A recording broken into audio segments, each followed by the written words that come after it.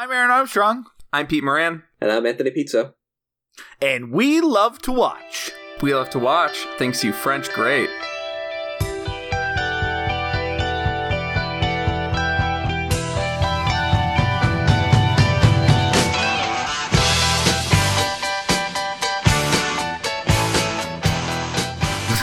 There's so many options that you had for your tagline, Peter, for this movie. You had to go with the one that doesn't work. Yeah. I'm expecting that you spent hours like in a studio writing down every line in the movie, covering the walls with it like the fucking guy in Dark City who just keeps drawing circles all over his prison and like was like, all right, I'm just gonna spin around and this time we're gonna come up with. Or it could have been We Love to Watch Love Sluts. I love sluts. They're great. We Love to Watch is No Ruth Buzzy. We love to watch suck our own dicks. This podcast is so old. It was a rock cast. Our first producer was fucking Jesus Christ. This podcast is so old, they advertised rock mattresses. I'm going to say it right now. Don't know why we would do a quick recap with this movie because you'd have to describe each scene individually because that's the type of movie it is. And that movie is Wet Hot American Summer. It's our final week of summer camp month. This is the comedy subgenre of summer camp movies. And it's also one of the best movies ever. This movie is fantastic. Or you hate it. There is no middle ground as far as I can tell. Fun fact, I didn't know until like a year ago that this movie was A, very poorly reviewed initially, and then B, I didn't know that there were people who found this whole thing very annoying because I was apparently in this like hipster bubble for years, this beautiful bubble that was just people who thought Wet Hot was like the next like Young Frankenstein. And I want to save it because I was around when this movie first came out and I had a different reaction at the time, but we'll talk about that more. If you've never heard us before, we're We Love to Watch. We are a movie podcast and we pick 4 movies each month that share a similar theme and talk about them. Sometimes if we remember, because we record this very late at night, we're very tired, we compare and contrast. Sometimes we forget that that's part of our thing. But either way, we always remember to welcome our audience to the show. So thanks for coming. Thanks for taking time out of your commute to pull over to the side of the road, put your headphones on, take a little snooze, and listen to our podcast. As I imagine that's how I listen to most of my podcasts. I assume it's universal.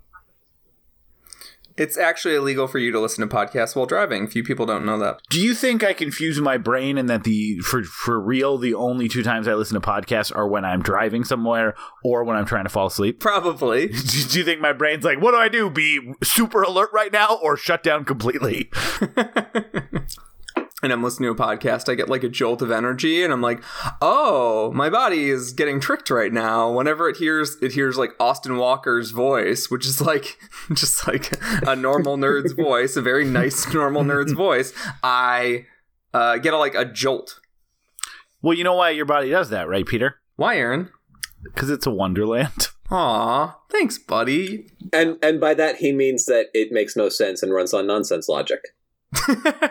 By that he means many people have been murdered inside my body. No, like Alice in one, like Lewis Carroll.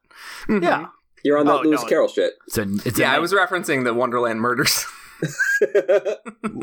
I like how we all had a different Wonderland in mind. I had the Looney Tunes cartoon, Wacky in Wonderland, or it's Wacky Land. Porky and Wacky Land. That's what it is. Got it off. Anyways, as you can hear, we're joined by Anthony Pizzo. He's like a person that's a pizza buyer. He's a personal pan pizza. Oh, yeah, he's a personal pan pizza. Do we do this last time? If you didn't listen to our last episode, this may be new to you, or maybe we said it, but P to the Izzo, D to the Izzy. Anything? Do we say that? Some variation?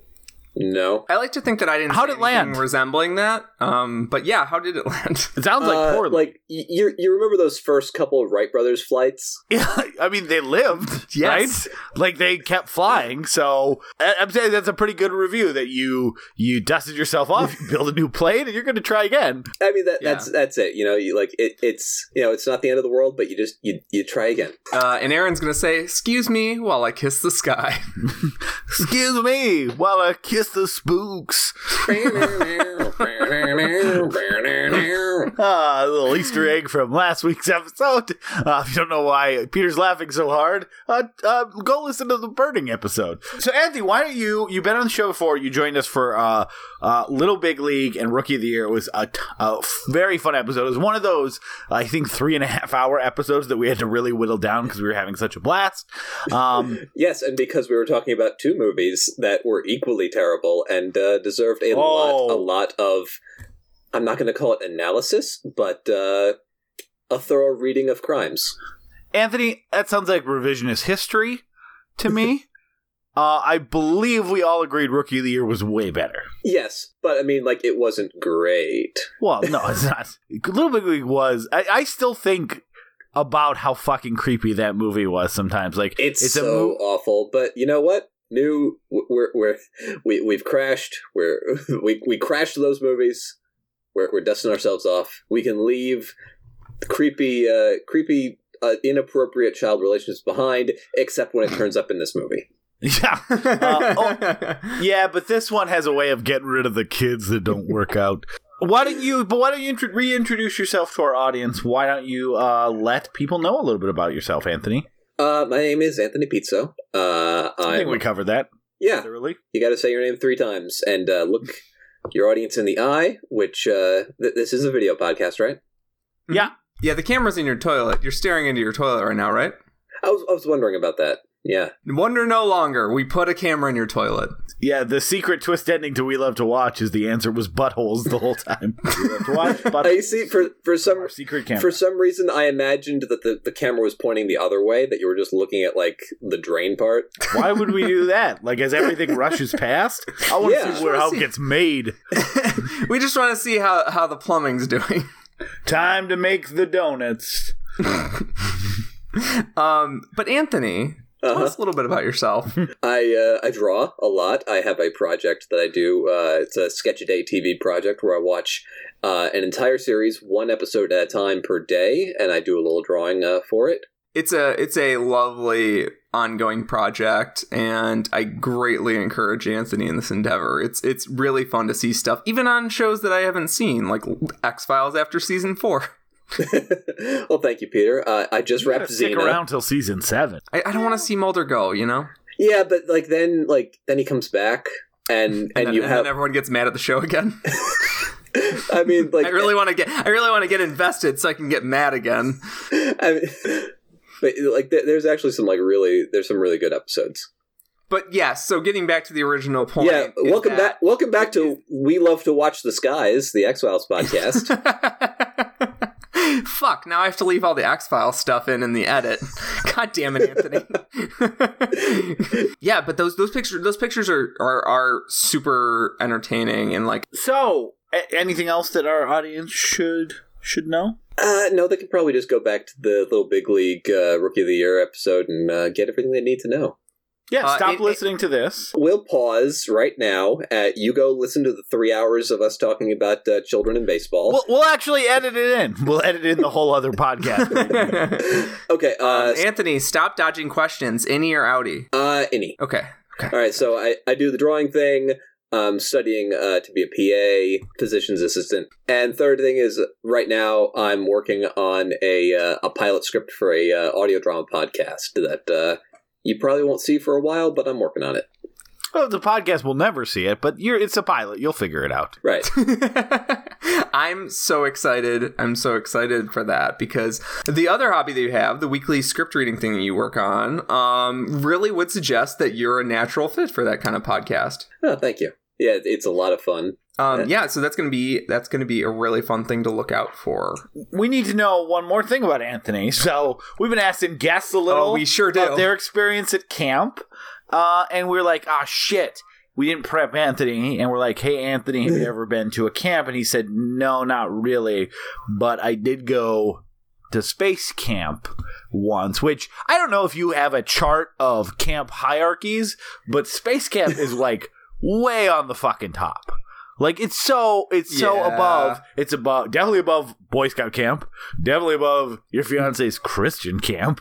Definitely above Girl Scout camp. Definitely above, I don't know, what's another camp? Horse camp. I'd say it's about even with horse camp, if that horse camp really was trying to turn people into horses. Otherwise, the camp of Dr. Moreau. I mean, it's a camp that promises results. I don't know. Do they promise results or do they just try? I didn't see the brochure, Peter. They're really hot to trot over there. A plus. Oh. Hey, that was a pretty good pun. You're like a little filly. But so tell us a little bit about this. So yeah, pony up and tell us the story, with Anthony. The Jesus in the sky, which is space. First question, how did you set up your tents in zero gravity? Remember that diagram in 2001 about the toilets? It's kind of like that. Like, it's a whole... I'd really need a chart to explain it. You pooped in your tent, is what you're saying. Yes, but that's besides the point. That wasn't part of the camp. That's just sometimes people get homesick and scared. No, like because like in the morning you incinerate the sleeping bag, as you do. I mean, I've seen movies where fires break out in space. It's bad news. I really don't like. I didn't have like a great time there. I didn't. Sorry. Like... I wanted to go to ground camp, Mom. I want to hang out this summer. You could say that all of us are attendees of Earth Camp. You could say all of us are passengers on a little camp called. When could you say it? At any time. At literally any time. Yeah. So how old were you when you went to space camp? I want to say 10, but that's literally my answer for everything, because I don't think there's an age beyond 10.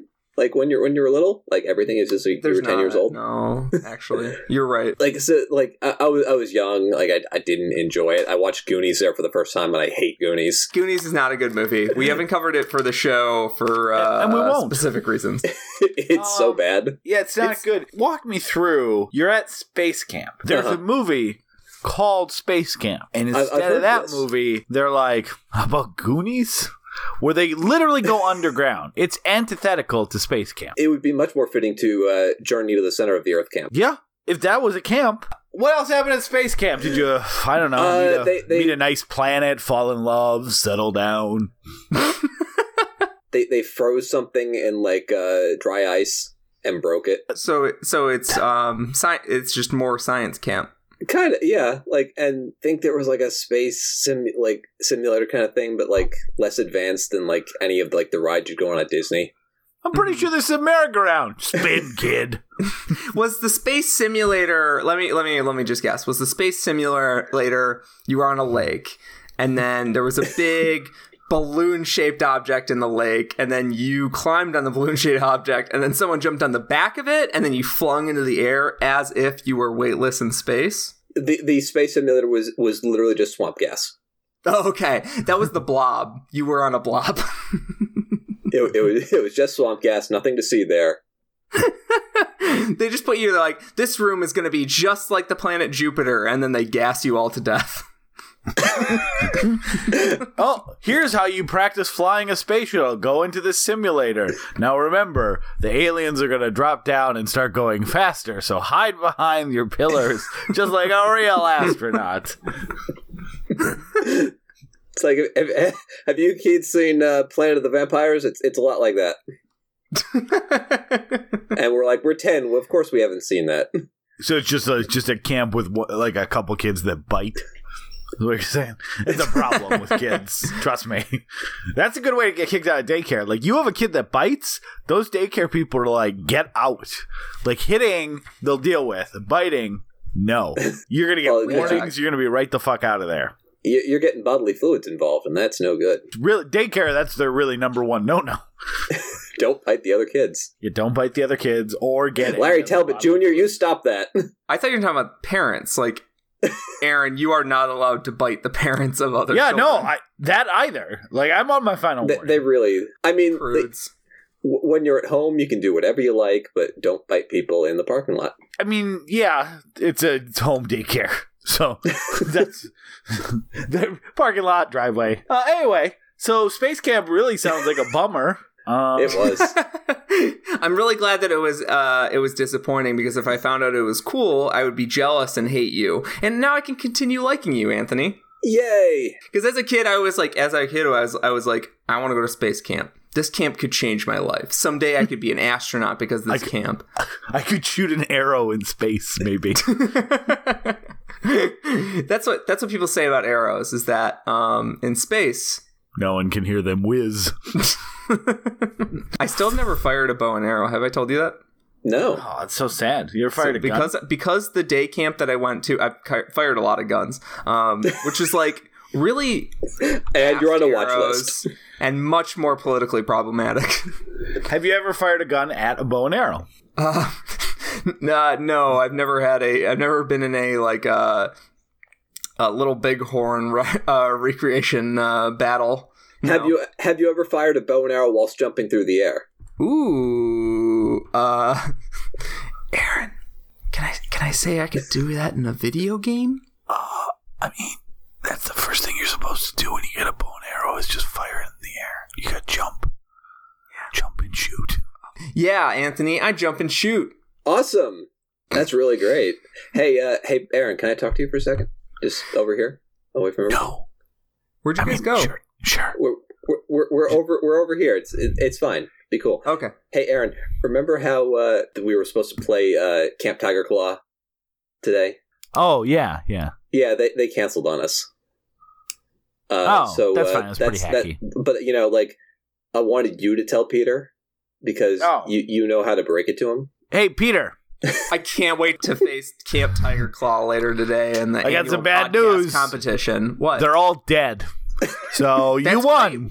Wow, I didn't even tell you about that. We still get the trophy, and I get the satisfaction of having outlived my enemies. This is even better. What I didn't tell you is that we're not playing Camp Tiger Claw, but we are playing the Chicago Cubs. And they have their pitcher is a little child, so that'll be fun. What a stunt. You know, it's only a couple years after they won the World Series, and they think they can pull this shit. Well, guess what? This seems kind of trite. I feel like we should back off from this. Yeah, there's nothing in the rule book that says a kid can't have a full-time job. Oh, wait, no, it is in the rule book called the law. Do you guys want to talk about, wet, hot American summer? Let's do that. Look into his eyes, comes to you as no surprise. Always the same. Every time he's out with you, he tries to tell you what to do. Welcome back, We Love to Watch, to our jazz podcast, We Love to Smooth. Well, today we've got some really excellent selections for you. We're going to have a brand new Kenny G, and that's going to be real exciting. But right now, just sit back, relax, and enjoy this piece by John Cage called 433. I think you're really going to dig it.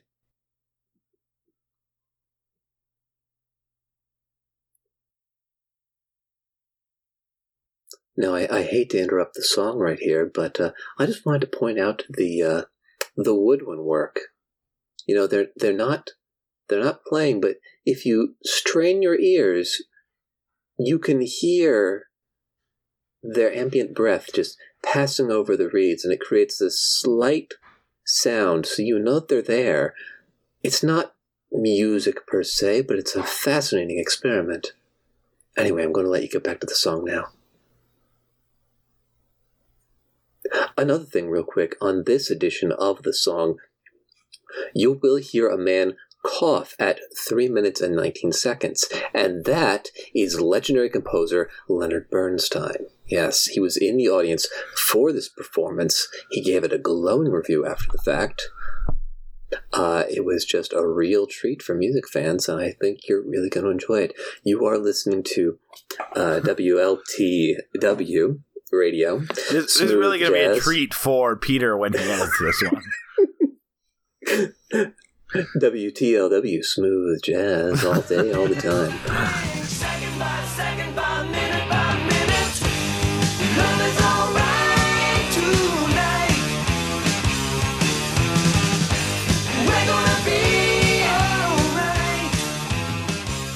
Welcome back to talking about anything. Yeah, but we're definitely going to have Anthony Arnold, Werner Herzog, Arnold Schwarzenegger crossover episode. But Peter, I guess I am alternate tagline. You sure are. Are you sure, Peter? I'm sure. I wish I could do the alternate tagline like Paul Rudd picks up a mess he's made. Like, Oh god, that scene. I'll do it. He just the way he throws himself around. Like he's just so disgusted, and he's like a petulant child, and it's amazing. Yeah. The alternate tagline is, I know that you thought by the title there'd be nudity in this, and I'm sorry, 13-year-old boys. You're about to be very disappointed. Adding to that, see a bunch of hot women kiss poorly. Yeah.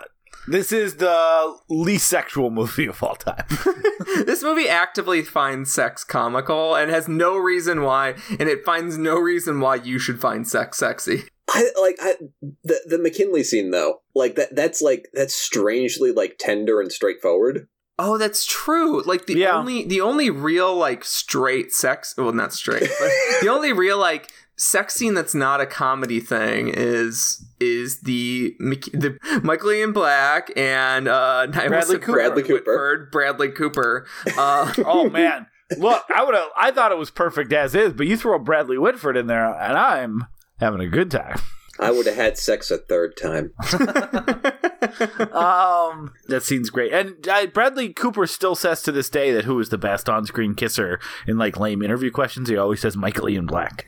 For years, people thought Michael Ian Black was gay, partially because of this, partially because of Stella shorts and stuff, where they like play with dildos, and partially just because of his general demeanor. And he's like a dude, like a very straight, boring, like by his own admission, a very straight, boring dude with like a couple of kids that lives in the suburbs of Connecticut. Like this scene is something that he will never be forgotten for. I know we don't skip the 90-second or the quick recap that often, but it almost feels like if there's a movie to skip it, like this would be it. I don't really want to do it. I'll do a 15-second recap. How's that? Yeah, sure. Camp Firewood, 1981. It's the last day of camp. Everyone is trying to get something done by the end of the day, and that something done is either self-realization or fucking. And then also Skylab almost falls in the lab, and a group of scientists stops it. That's the movie. Or maybe the wind. Or maybe the wind. It's basically and in all those little like different stories that are going on, it's a parody of like every camp trope in somewhere in there. But like I want to talk about that more because like David Wayne's version of parody is so different than like the Zucker Abrams version of parody. And I think that's why or the Mel Brooks version. I think Mel Brooks and Zucker Abrams are very like similar. They're very like that's like parody as we know it or knew it up to that point. Yes. So and this is something that, like I said earlier, this is something that was referenced in like comparison to Young Frankenstein, Spaceballs, whatever. Like Blazing Saddles is probably a better comparison where it's like not just a parody, but like a comedy classic for the ages. And like I said, I didn't find out until like a year or two ago that like people did not like this movie on release. Yeah. So I want to get into that because I do think this, not to already start with some hyperbole, but I do think that this movie especially is kind of responsible for changing the way we view parody and what can be accomplished comedy. with it. Just and comedy, yeah. Like skit comedy. The state is largely responsible for shaping what became millennial humor. You know, like what was generally called, where like it's much less about riffing on something so much as like pointing out the inherent absurdity of a thing. And I think that goes into one of the main reasons I was excited to watch it when I first did, which was I was a big Amy Poehler fan because I loved the Upright Citizens Brigade television show that was on Comedy Central for 3 seasons. And that was like very much of the same, because I never saw The State until later, but that same type of like bizarre humor where they pick the weirdest way they could go with a sketch and then focus on that and do that. So But let's get into that a little. So I did watch this when it came out in 2001. I was a freshman in college. I saw it. I saw people that I recognized that I really liked. I like Michael Ian Black from, it wasn't I Love the 80s, and it wasn't The State, but I feel like I had seen him in some stuff. Amy Poehler was like one of the biggest people who I don't think was that known to most people at the time. But I like Janine Garofalo, and I like David Hyde Pierce. So Amy Poehler was huge among comedy people and no one else. She didn't really emerge until Parks and Rec. She was one of the 4 people that... Or Saturday Night Live. She was really... But this was before Saturday Night Live, and this was when she was one of the pioneers of the UCB theater in New York and LA. It started out just 2 theaters. And it was just those 4 people. Matt Besser and... Ian Roberts, Amy Poehler... and Matt Walsh. Matt Walsh. There we go. Yeah. But yeah, they all those. So she was a comedy staple among comedy people, but she was not a public face yet. Yeah. Just like Bradley Cooper was not also a public face. Yeah, I didn't know Bradley Cooper at all. Like I just thought he was someone, or no Elizabeth Banks. No one knew her. So, but I was like, oh, and this is what Hot American Summer. It sounds like it's going to be funny. I saw, some taglines of like a great parody of summer camp movies. So I even though I was a big comedy nerd and I liked some like alt comedy stuff at the time, I don't know what I was expecting. I think I was expecting a Zucker or a Mel Brooks type parody. And I watched it and I was like, I shouldn't say that I wouldn't say I hated it. Because there's some very obviously funny parts that are funny to, I think, anyone. That are just straight great jokes or like more in line with the parody, from like the going into town sequence, and there's the Skylab stuff. There's a lot of like clear stuff, but there's also a lot of like almost anti-comedy or like parody that instead of blows everything up, strips everything down to its dumbest and just does that. And I didn't get it, really. And I remember walking away very confused because, like, I liked some of it, but I also recognized how many funny people were in the movie. And I was kind of like, it seemed weird to me that all these funny... Because I got what they were doing. Like, I kind of understood what they were doing, but it seemed like... It's so weird to me that some of these people are, like, actively trying to not be funny in this movie. Like, they're doing things that, like, I kind of get what they're doing, but they're such funny people. Why didn't they just make jokes? Like, why didn't they make it funny when it seemed to almost be like a purposeful fuck you to someone that was like looking for a Brooks or Zucker Abrams style parody. So I really didn't get it, and I kind of forgot about it. And then it was like 6 or 7 years later when I ended up getting the State DVDs and kind of falling in love with it. And then I watched the 10, and then which I loved. And then I watched Stella. I really do not like the 10, but it's the only thing in this list. Yeah, the 10 is pretty miserable, but I like the 10. Stella is fucking amazing. Stella and I ignored else. Stella when it aired, because it aired like, and I was like, oh, this looks really dumb. And I just saw the promos. I never saw an episode, but I don't know if I would have liked it. But then I watched Stella and just fucking like, I think I watched all 10 episodes in one night, and then like tried to find the shorts and found their live thing. And I think part of this is just in between, it was like, so you're talking about like 2001 to 2009. And in between that, I had, as a comedy nerd, I got more and more exposed to, there was all the alt comedy that was like proliferating on Adult Swim, where it was like, again, very anti-humor from, Harvey Birdman and C-Lab and Frisky Dingo and so and comedies themselves, I think, because of the influence of Wet Hot American Summer, even though I didn't realize at the time, like, we're taking more and more components of that. So by the time I watched all that and loved it, and then circled back to Wet Hot American Summer, it was like, oh, I get everything that's going on. I love this. And I've seen it so many times since that moment, like in 2009, to the point that Peter and I were talking before we recorded. Like, this is one of the few movies that we've done for the show that I don't need to rewatch. Like, I did rewatch it because I love it.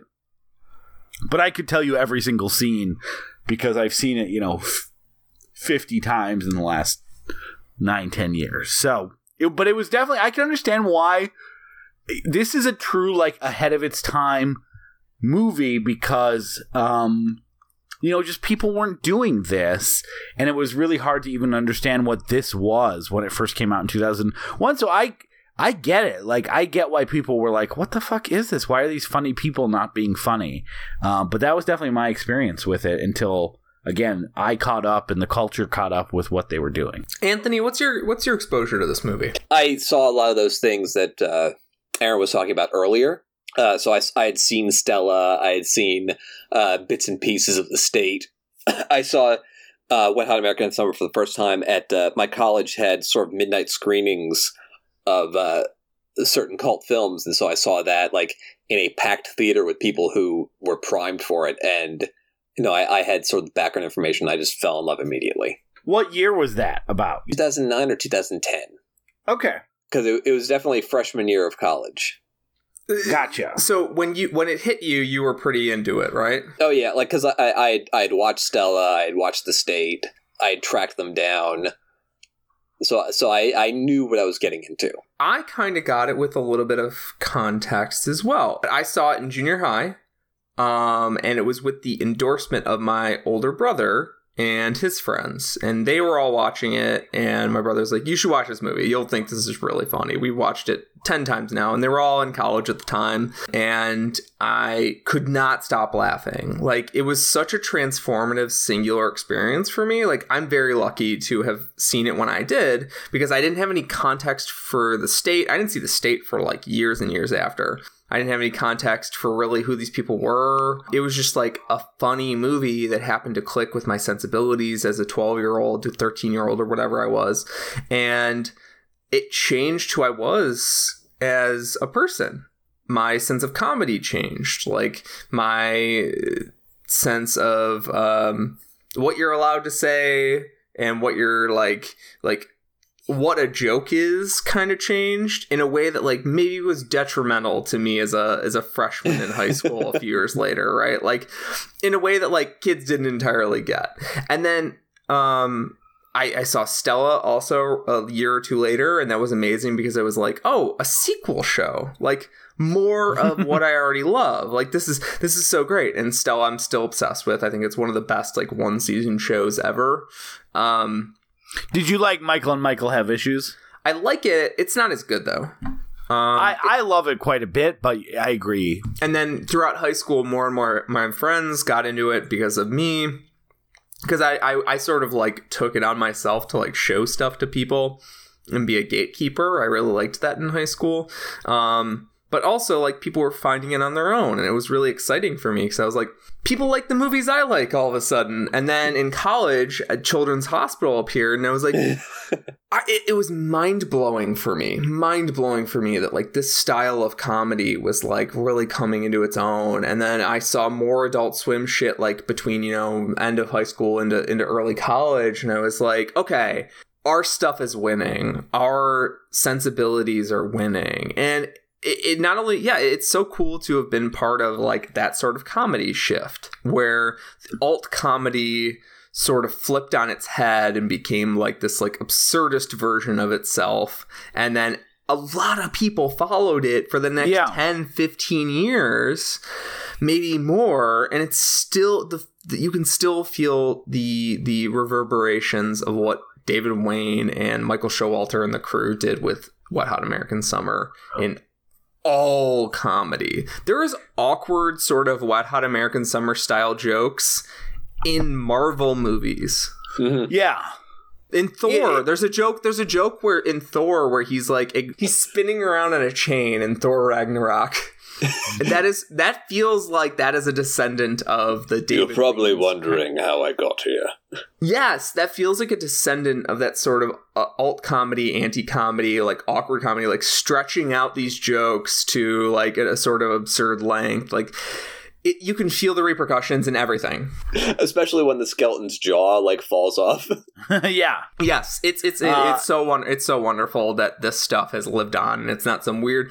The cult did not stay a cult. The cult became a religion. No. Yeah. It became like just comedy. Like big hit movies have a lot of this sort of humor, and it's like for me, I probably watched it like a year or two too early because it was like my sophomore junior year in college where I started to like super get into C-Lab 2021 and Frisky Dingo and all the stuff, and I would show everyone these things, and I'm like, this is like that episode, the Bizarro episode of C-Lab 2021, I would show it to everyone. I'm like, this is the funniest thing in the world. And everyone's like, I don't... Like, a couple people were like, I get it, kind of. Or, I really like it. But, like, it's like they're just yelling Bizarro. Why is that funny? Because that's all... like, that's the only thing. That's... Like, that, don't you... Like, it became a type of humor that was like... You either got it or you didn't. And I feel like I missed Wet Hot American Summer, sort of kind of got locked into the sensibility a couple years later. And then so when I reapproached it all, I don't know why it took me so long to reapproach it. Fell in love like Wonder Chosen and all that kind of stuff. And then, but you're right, Peter, like it's been amazing. It was amazing to see, even though I missed the Wet Hot American Summer specifically, it was amazing to see all those, that kind of sensibility of like, not being super obvious. Like a joke could be a joke without it being inherently funny, but like the context around it could make it funny. And it is so weird to see how the state people diverge. Why we, Michael have issues I really like, but it's more conventionally funny. Reno 911, which I really like, is more conventionally funny. I really do think that David Wayne is kind of the weird genius that like when people are that he kind of propels them to this area of kind of bizarreness that kind of isn't just funny but has propelled comedy forward in a very it's taken a while, but like I think he is kind of the secret genius behind all 11 of the state's projects. Yeah, that's something I really love about after a comedy team splits up is you really get to see like whose voice was what in a team. Yeah. And you're right. David Wayne is definitely the one who he's kind of thinking cinematically. He's the one who's sort of thinking like, okay, we can play this joke and like it's not just that like we're playing the joke, but that we're just going to like we're going to keep playing the joke until it becomes this weird unrecognizable thing that's still hilarious. And then at the last second, we're going to throw in a new joke that's related to the first joke that's like a huge left turn. Like, and maybe that's a good start. So my example for that type of joke that I think is the easiest to explain, because there's a lot of them in this movie, but I think the easy example to explain that is the radio DJ, right? Because the first joke is like, hey, it's well played, it's well acted. It's like, okay, you're gonna shower because you need a shower because your kids are coming. So it's like a joke of like a lack of responsibility and the fact this kid has just been sitting in the radio booth for so long not showering. And then when they circle back to it, it's the same joke again where they're like, okay, but you got to shower. Come on, you need to shower. And it's funny because it's you're repeating it. You're going into like a rake gag territory where the kind of this is like the only time we've seen counselors really care about their job, and it's to make a stinky kid, stinky stuff is funny. The way the kid portrays it is like, no, I'm totally going to do it. Like that's inherently funny.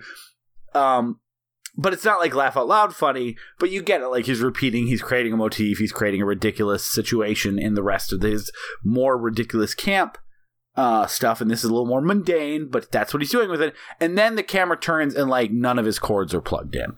And it becomes a super sad story of a dirty kid who's been sitting in this room talking to himself for 12 weeks. And that's what you're left with. And like not all of his twists to his jokes are like sad, but that's what he's so good at doing is like setting up something that's funny and then figuring out a way to either just propel it into the ground, make a super like the what's his name? Alan Shepard is another great example where it's funny enough that he has all these super lame Catskills jokes that everyone's laughing hysterically at, and then all of a sudden he gets to something that's really edgy for 1 second where he's talking about I'm so old that my fucking counselor was fucking Jesus Christ, and it's like, and then he goes right back into the rock stuff and like. it's comedy's such a hard thing to talk about and describe.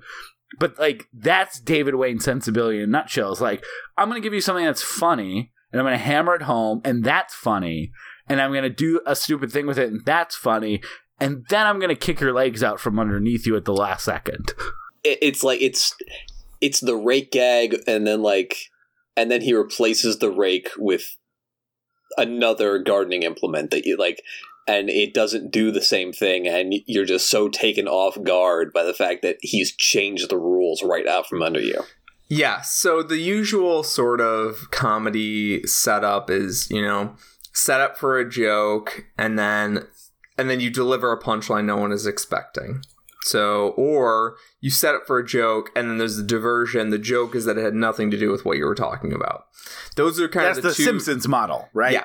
Yes. And it's not to say there's anything wrong with that, because the movie also has jokes like that in it that are just like set up joke, and then just like a slight right turn, and then you're at the punchline, and we didn't warn you this is where we were going.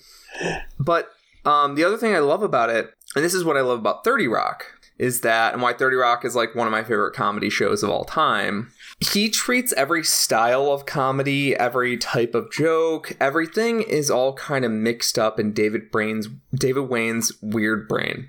And yeah, he treats it all as this like swimming of ideas. So he's not trying to start a movement with his shit. He's just like, this is all the stuff I find funny, and 20 to 40% of it is genuinely uncomfortable for people to sit through. Like, for instance, in a Stella short, when there's all of them just decide to start sucking dildos. It's deeply uncomfortable, but like the right people are going to find it hilarious. But that sort of mix of comedy, that melange of comedy, he sets up all those different styles of comedy into a symphony, and then they play together. And what's amazing about that is that comedy really works on the unpredictable. That's what this movie is you never know where a moment is going, because sometimes he'll play jokes straight. He'll just have a straight joke.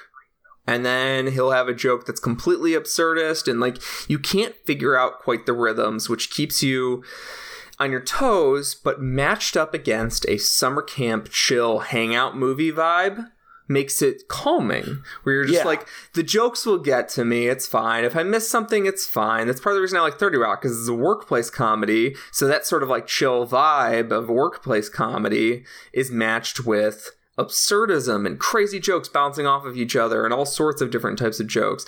And like, obviously 30 Rock is unrelated to him, but that's, that sort of his influence was felt further on in the future. That's also why, just referencing a movie he made later, They Came Together, is a movie I'm very fond of. I'm very fond of They Came Together. But that particular mix was kind of exhausting in the movie by the end, because like I had to be on my toes so much for the movie that by the end I was like, oh, I can finally rest. Like, because I could laugh at something really hard and then I'd feel bad for missing a joke. And like, some of that is stuff that I put on myself. But that his sort of style of comedy is very aggressive, very in your face, because he's constantly keeping you on your toes, and he's never letting you settle into just like, well, you know what kind of joke is coming up, which I love Mel Brooks. I watch Young Frankenstein as many times a year as I watch Wet Hot American Summer. But Mel Brooks is like a very comfortable sort of mode. You always know what type of joke is coming. Something I find really fascinating in Wet Hot American Summer is how often the jokes are not only tied into the plot, but sort of tied into the obligatory nature of beats. There are a couple scenes where the joke is that somebody has to leave a scene, that like a scene is contingent on somebody leaving, or like it's continuing is contingent on somebody leaving. Like when Paul Rudd decides that he's going to make out with Elizabeth Banks. Oh my god, I love this. And sorry, go on. He like he's sitting with JJ, and yeah, he makes the illusion that like, what girlfriend? And JJ like gives him a high five, and he stands up and he just walks off the pier. And flat like off the pier, and he like clearly he stops. Clearly, in any movie, they would find some clever way to make that character exit the scene. Mm-hmm. But he instead, he just literally falls into the lake. Well, and then they have the one too where they come back from town and they all just stand and face the house. hey guys, wait up, and they just stand. And he like throws himself in, and then they just start standing, like staring straight at the wall. Or I also think when the science kids, when they're running back in the Mork one, like they're having a conversation, Niles and Janine Garofalo are, and there's one kid that runs backwards with his arms outstretched. Instead of going the right way, and just see him run through the woods like the fucking penguin in Encounters at the End of the World. You would assume going off to die in the woods somewhere. or the motorcycle chase with Joe Lo Truglio and Ken Marino, where the story tells you that Marino has to lose Lo Truglio, and they solve that by just putting a bale of hay in the middle of the road. And Ken Marino, like, he has to stop because it's like, whoa, I can't get over this bale of hay, and Lo Truglio's come up right behind him, and he just like he jumps over it in slow motion. He runs down the road, and Lo Truglio just has to stop because he can't even drive. He can't drive around the bale of hay. Like it's not even close to Joe Lo Truglio driving the motorcycle. Like, and they put a wig on him, but the wig doesn't match at all, which is extra funny. Right. It is a mullet. It's just a totally different style of mullet, which is somehow even funnier. During that same sequence, when Joe Lo Truglio is chasing after Ken Marino, there's a rabbit that hops in front of the frame as if to make fun of the fact that they're exploiting like distance, and they're exploiting the way that these shots work, that like, film is timey-wimey and speedy-weedy. Like, you can do whatever you want with film. So he's just like, let's have a rabbit just hop in front of the frame to make everything look a little slower and dumber. Like, that sort of thing is also great because if the film was full of just shots of people of stuff making fun of the film, it can be very exhausting and bad. There's a reason Black Dynamite works, and it's because Black Dynamite is fucking funny. But Black Dynamite makes fun of itself all the time, but it also delivers great, solid jokes. If Black Dynamite were just people making fun of movies and how movies are made, like 100% of the jokes were that, it would be interminable. It'd be the worst movie ever.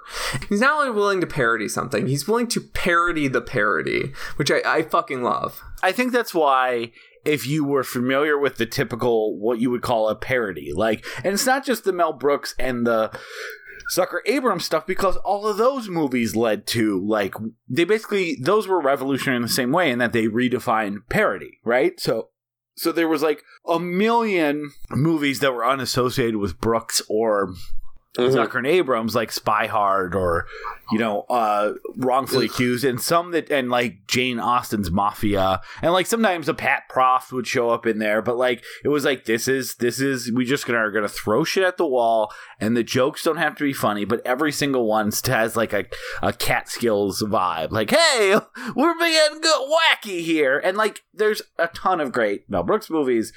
And there's a ton of great, there's a couple great Zucker Abrams movies.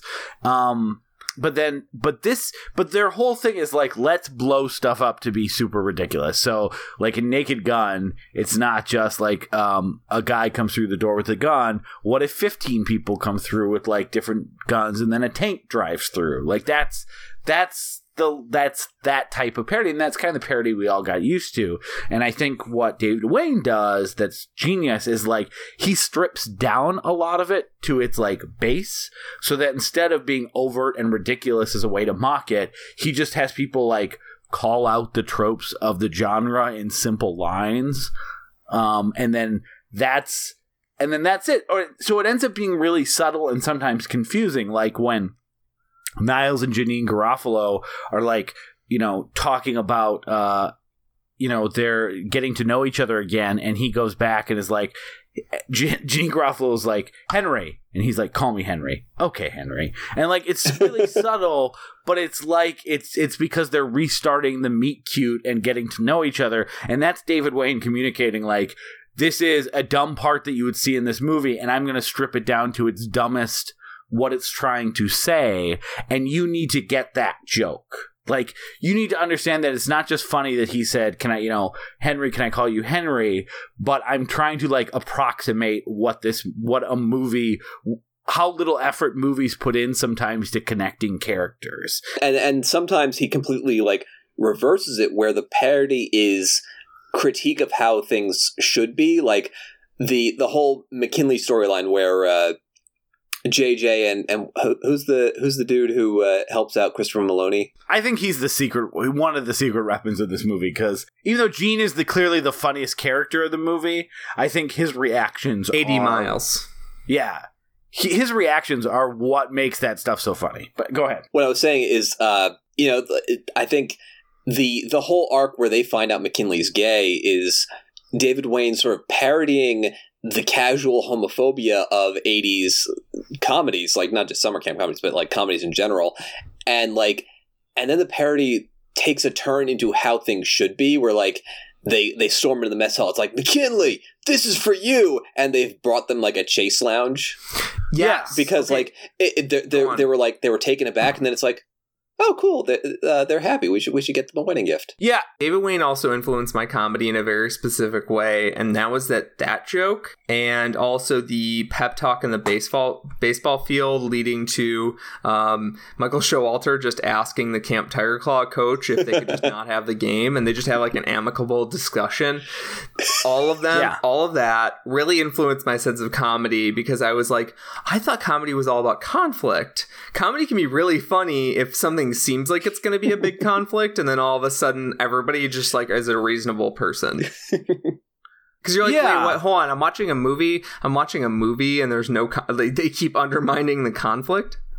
Yeah, and you're right. That scene with the homophobia is such a perfect, because it is exactly that. It is a bunch of characters going, oh yeah, no, this would be a normal reaction among friends, and somehow that ends up being the joke. And it's not making fun of, like you said, it's not making fun of the fact that characters are gay.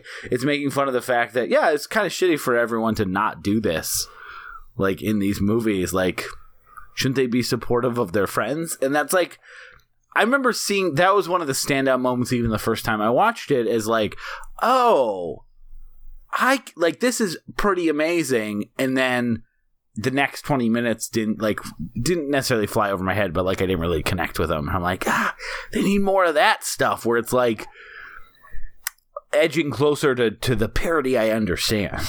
That sort of willingness to not only like build up drama and then dissipate drama, but also like build up a joke and throw it away. That sort of willingness to really say fuck you to an audience when like the audience wants something specific is so transgressive and so genius in something like this, because like even look at the ending of the movie. Yeah, I was just about to say, like, there's no perfect thing than, like, giving the character that you're rooting for a victory moment and then taking it away, not with, like, meanness, but just, like, rationality. Like, look, I'm 16. I'm not ready for a serious relationship. You might be the kind of guy I marry, but, like, I'm allowed to just go fuck a person that I find attractive right now because that makes sense for a 16-year-old, right? And so, like, the way he's able to take it away with, like, making the audience go, oh, yeah, no, she's right. And every movie that makes 16-year-old soulmates is kind of dumb.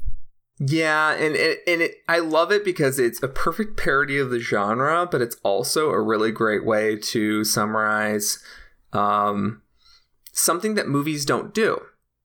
Movies don't set you up to have this big dramatic reveal and this big romantic reveal and then have the woman step in and be like, hey, these are the 9 reasons why I'm going to go with the bad guy.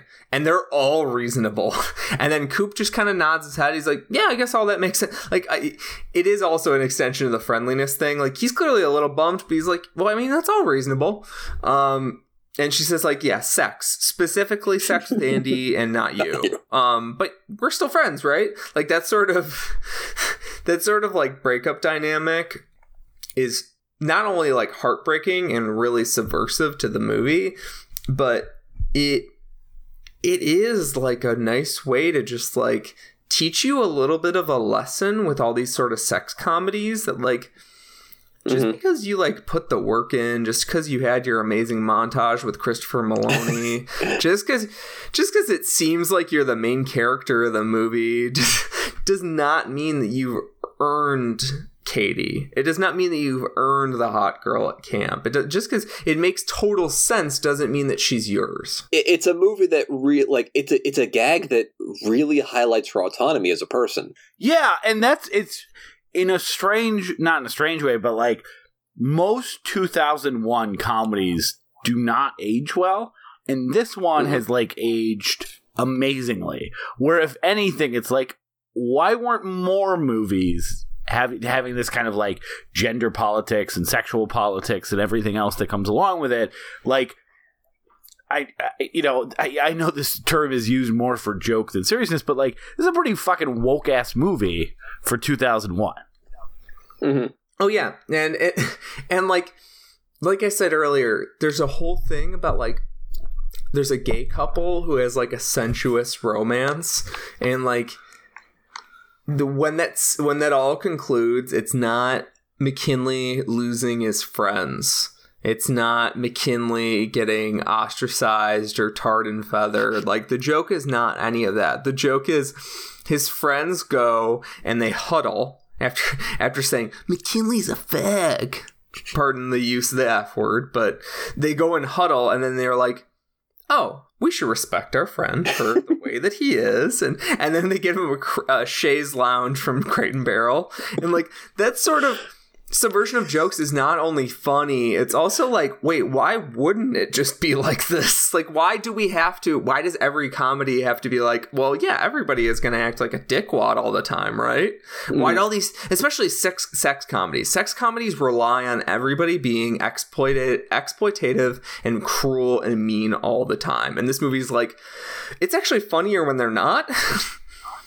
Yeah, it is. And it's also, it actually fits, like, from a character perspective, because what have they been talking about the whole time? They feel bad for their friend, and they're trying to get him laid to make him happy. Right? That's what they're trying to do. They're like, we need to get you a girl, McKinley. Like, so they're out there trying to find a girl to support their friend, and that's when they see that he's gay and getting married to Bradley Cooper. And so of course the reaction is like, hey, he did it. He did find someone. That's what we were looking for in the first place. Like, it's not just, it doesn't just work from like that subversion of the trope and the pointing out how mean so many of those sex comedies, which is almost like synonymous with summer camp comedies, minus give or take a heavyweights. But it also is like somehow adds character consistency, which is usually something that is not even like, does not matter in parody. But if you look at all these characters in David Wayne's parodies, they still have very strong characterizations, and they don't behave outside of the realm of like their actual characters. So having like a person who you understand their motivation and it doesn't really change in a parody is almost unheard of until this movie. Like, that's the whole joke, is that, you know, he can be, this person could be a cowboy and a race car driver and a super pilot, and he also, like, that's the joke, is that they're not because they're not characters, they're joke delivery systems in most parodies. Yeah, they're just not.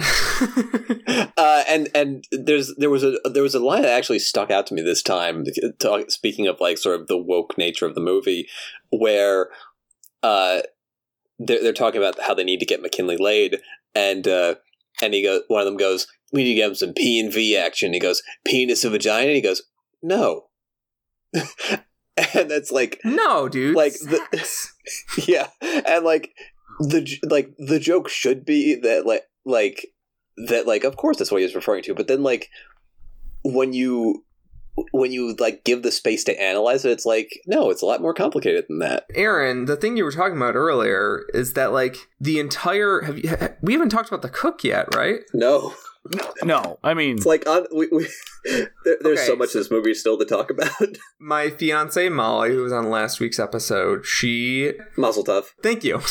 Molly, she like was like, I can't even look at him, like, because I'm just seeing him as his character on Law and Order SVU, and it's so funny to think that like he went on to play, like, make a lot of money and do, I don't know, hundreds of episodes on TV as this specific character who's very serious, almost never gets to crack jokes, and then in this he's like this like it's like a parody of his persona later before he ever did it, and then he came back for the TV show to do it and did it even better in the two following TV shows. Well, then he started to almost only pop up in movies as like a crazy comedic character. But like, I didn't watch Law and Order, but I watched Oz, which he is on, and he's a pretty major character on Oz. And it was the same thing. Like, he's intense. He's a Nazi. He's like, you know, he's a kind of a bad dude. He falls in love with like the main character of Oz, and they have a relationship. He's so good at playing intense. Yeah. But like, kind of like a Will Arnett thing. Like, Will Arnett has this great quote where he never thought he was a comedian, but he just was too intense of a dramatic actor, and people would laugh at him, and that's how he realized that maybe he should do comedy. Like, so his performances in Arrested Development, all these other things that we like Will Arnett for, is like specifically just his dramatic acting that he got laughed out of rooms for. And like, that feels a little bit in line with what Christopher Meloni's doing. He's like, Christopher Meloni is clearly a better dramatic actor, but like that level of intensity, when like turn the knob to the other side, it becomes like it becomes a gene. Yes, and the what you were talking about earlier with the sort of acceptance progressive thing. His entire arc is not them ousting him from the camp for being a pervert. His entire arc is him talking to a can of beans and vegetables, which something I've never caught in this movie, despite having seen it a ton of times, is that there's a scene where A.G. Miles looks at the can, picks and it he up. says, "You better talk to him." Yeah. How have I never caught that? I thought every time I thought A.D. Miles was talking to himself, but he was just holding an object. He's wearing sunglasses too, so you can't quite tell like where he's looking. But I thought A.D. Miles was always looking at and that's why this movie is so great and layered, because it's so absurdist. Like, no, you can't predict that the can of beans and vegetables is gonna fucking talk to Christopher Meloni about his weird habit of saying like, I'm gonna go fondle some sweaters. What did you say? Fondue with cheddar. I gotta go. Like, you can never predict something like that. But you're right, though. It is super. It's not the crazy cook who is into some weird shit. No one's like, get that cook away from me. They're all just trying to help him accept who he is, to like move on from the horrors and the PTSD he suffered during the Vietnam War. And when they're finally like, when he finally is like, I'm gonna go fuck this refrigerator, everyone's like, finally, Gene, that's what we were rooting for you. Like, my favorite bit about that the way he mounts the refrigerator, like they kind of wheel it out, and he steps up and he almost caresses it first. Yeah. And then he kind of like, there's a little bit of like pelvic thrust where like he's getting into it. He's like, it's almost like he's making sure the fridge is comfortable too, and it's just yeah, he doesn't want to violate the fridge. He wants to make love to the fridge. Yeah, because like he's not just gonna hump this fridge without like getting it there. Yes. Yeah. He literally gives a monologue to a speech to the entire lunchroom, and people stand up from their seats to give him a standing ovation for this fucking thing where he's like, all he wants to do is hump the fridge and get through his weird Vietnam trauma and get through all that shit.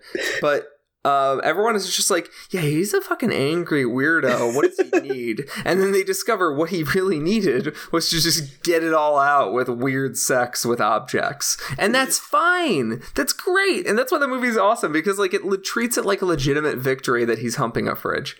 You know, I think one of the more that's just like overt absurdism, which is Gail, and like the way she kind of yes.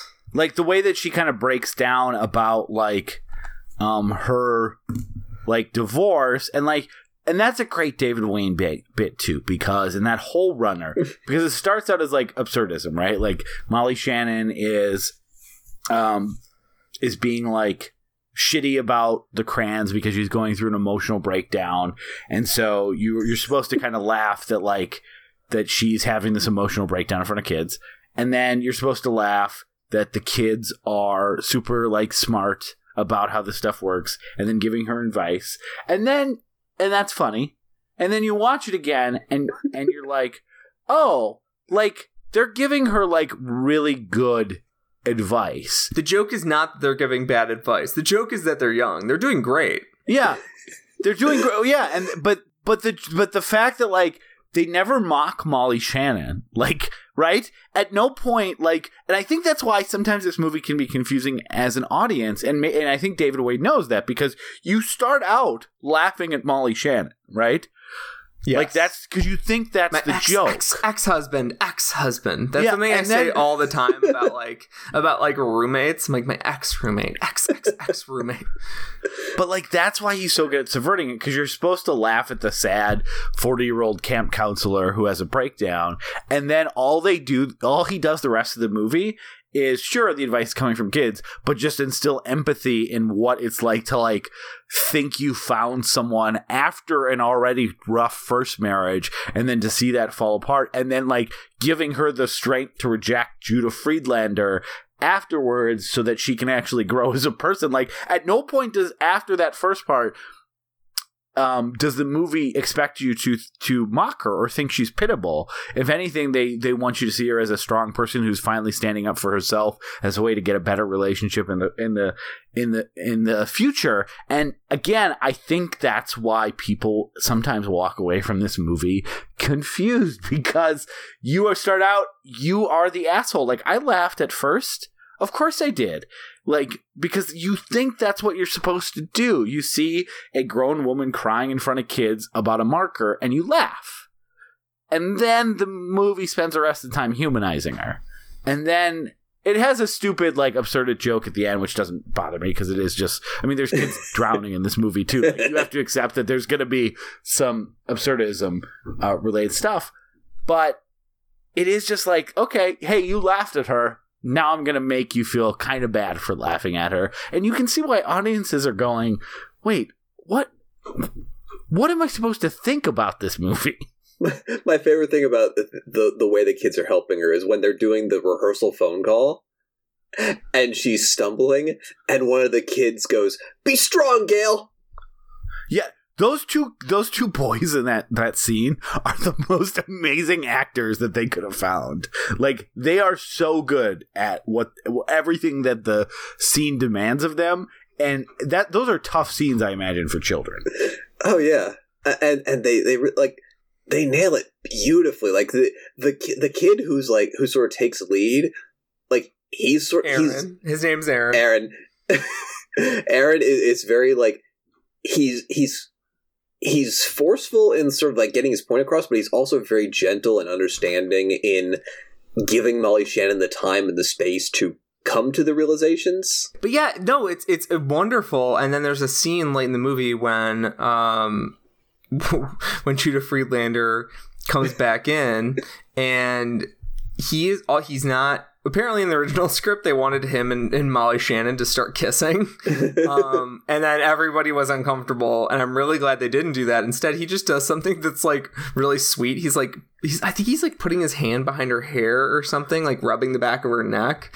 I'm trying to remember exactly. Oh, you mean Aaron? Yes. Oh, he's like, it's actually pretty early on. He gives her like a neck massage.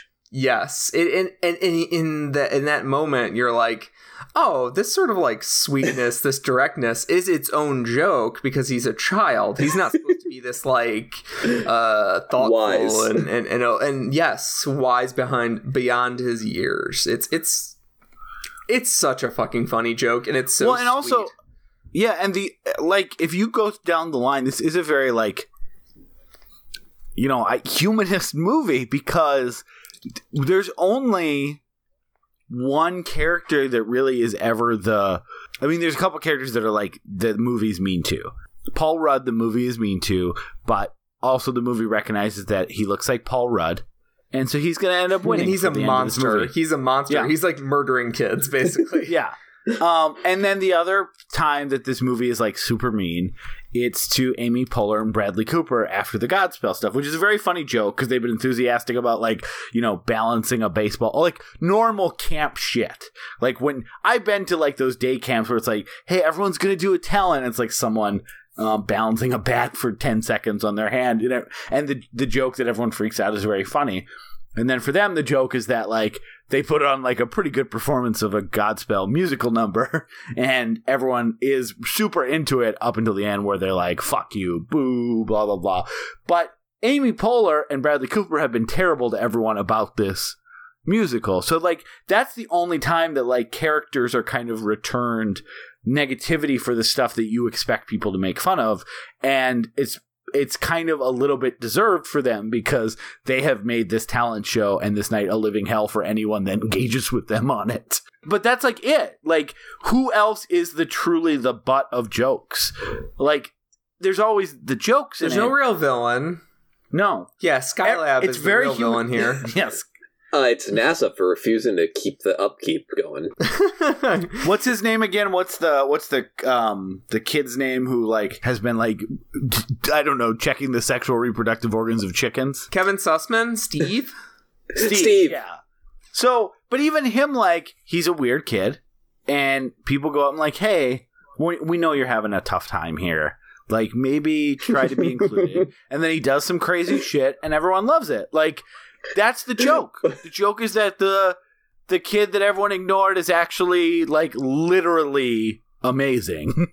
And that's it. That's the joke. And don't forget when Janeane Garofalo is, like, approaching him and, like, you've had a rough time. Is this your first year? And he's like, I've been here 5 summers. You were my counselor for the first 3. Yeah, it's like super sad and empathetic, where it kind of almost makes me aware of how mean comedy is, right?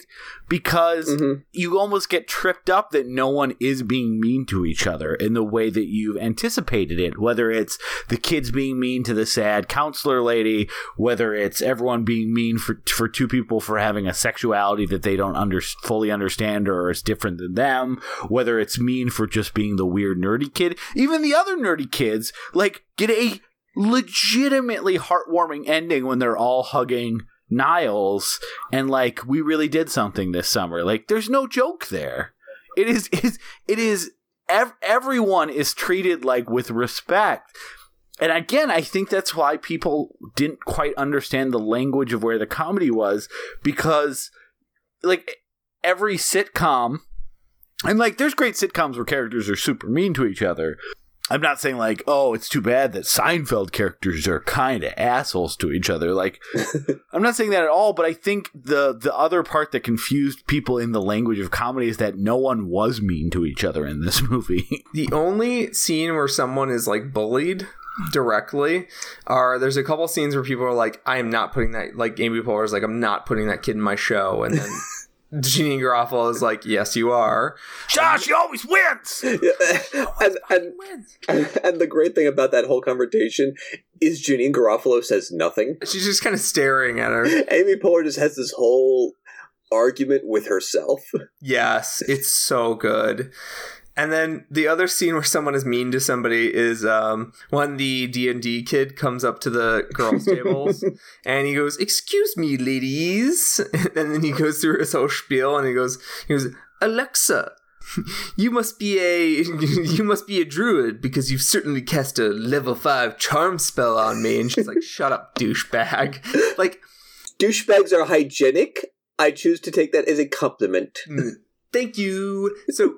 The 2 times that the people are like really mean to each other, and there's a few times you could count also, but like the 2 times I can think of where people are mean to each other, one of them, it ends with a nobody, a weird kid being included, and then the second time, the nerdy weird kid kind of wins in the end because he grosses them all out and walks away with like a smug little smile. Like that is the movie in a nutshell, where it's like it doesn't want to other and bully kids a second time. Like, David Wayne clearly was one of these kids, like one of the weird kids, or he was just aware enough that he was like, I don't want to bully these kids all over again. Well, and also, like, they never bully vulnerable characters. And I think one of the jokes of the nerdy kid that comes over to talk to those girls is he is not vulnerable.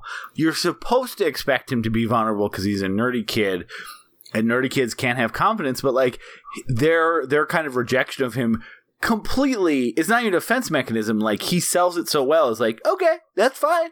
I just wanted to try, but you're not going to ruin my day. Like, and he goes back to his table. Yeah, he's like, might as well swing the bat, you know? Yeah, exactly. So that I think that's the delineation, that this movie doesn't mock vulnerable characters.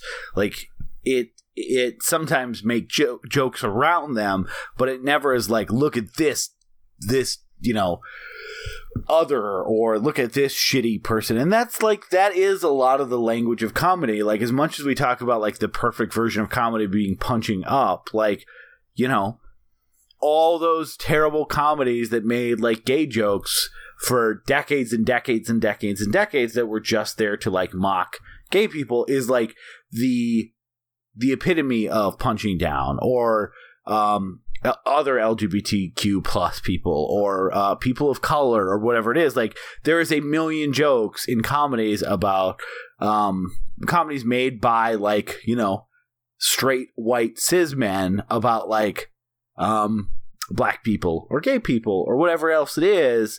And like, that was all, and we laughed, and we watched Blazing Saddles, and we watched Trading Places, and on and on and on and on, but we were watching punching down a lot, and this movie doesn't punch down.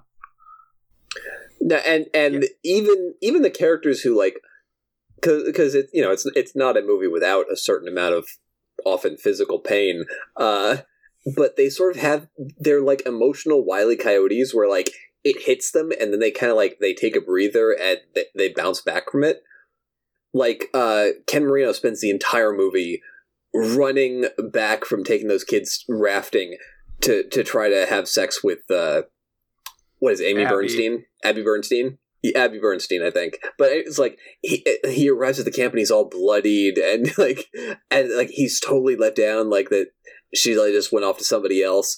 And then they tell him that like, oh, you have to go save these kids, and he's like, he's perfectly coiffed. He doesn't have any of his cuts anymore. Like he had that moment of like, oh, and then it was like, dude, you have this thing you have to do, and he's like, I'm on it. The whole thing in the movie is just like with him. And by the way, the best joke in the movie to me is when he's just driving the truck.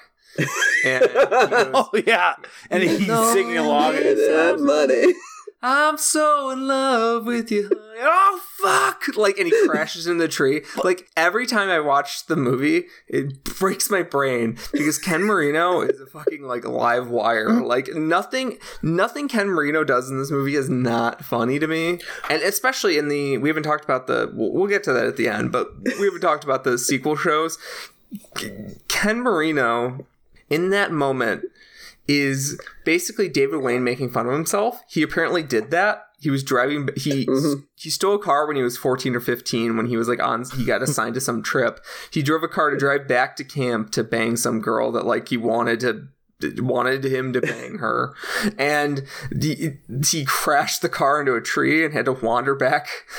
And apparently David Wayne is making fun of himself through that scene, and he chooses to do it in a way that is like one of the best comedy, like just quick 5-second jokes I've ever seen. But it also works so well for his style compared to other parodies, right? Like, you watch something like Top Secret, which is a great movie. They're trying to get somewhere, and there's like an escalating series of ridiculous obstacles that get in their way, and eventually crashes the car with the Pinto, right? But that's the joke, is like how absurd, it's absurdism, it's how crazy it is. And David Wayne's like, okay, I need him to crash the car. What's the most absurd thing? It's not escalation, it's, oh yeah, he just crashes into that tree right there, like off the road. And that's again, that's how he's doing parody, which is so different than what we were all used to. It's because if you trust Ken Marino in the scene, Ken Marino will make the scene funny. We should actually, that's a perfect time though, because he is singing the perfect song, talk about the music in this movie. Because this music, so The music in this movie is amazing. I don't know about you guys, but even though I wasn't the biggest fan of this movie when I first saw it, I went immediately to LimeWire and tried to download Higher and Higher, thinking it was a real song. Of course. And I was very bummed that I could not find it anywhere on Kazaa or LimeWire or all of the legal ways that I got music in my college years. And it wasn't really made available until 2015. Every other moment like has the perfect song for it. Like when Turn Me Loose, when Ken Marino's running. Rick Springfield's Love Is All Right Tonight, when they go into town, which it is both the song and the parody, because it is a song that somehow just keeps... It starts out really like up there, right? Like really excited. And then somehow keeps getting more and more up throughout the song. Like to the point where he's like just screaming, baby! Like, and it just keeps going up to the point that I used that song as my, I don't know what you call it anymore, but you know the song when the bridal party arrives and everyone walks in?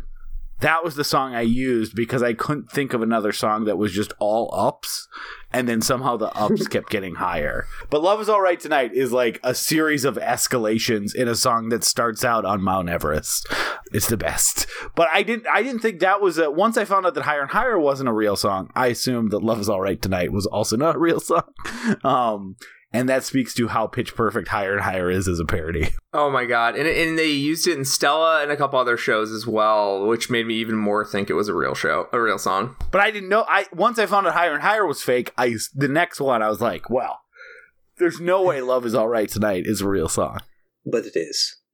Also, like, it's not used funny at all, but I just love Jefferson Starship's Jane in the opening credits. I know. Yeah. Also, I put that song on a few summer playlists. The first minute and a half is the only good part of the song. Because that's an amazing opening to a song. So I love that they use it. And that whole opening scene is really great because it's not really dense with jokes or anything. It's just sort of letting you know what kind of movie they're going to be messing with.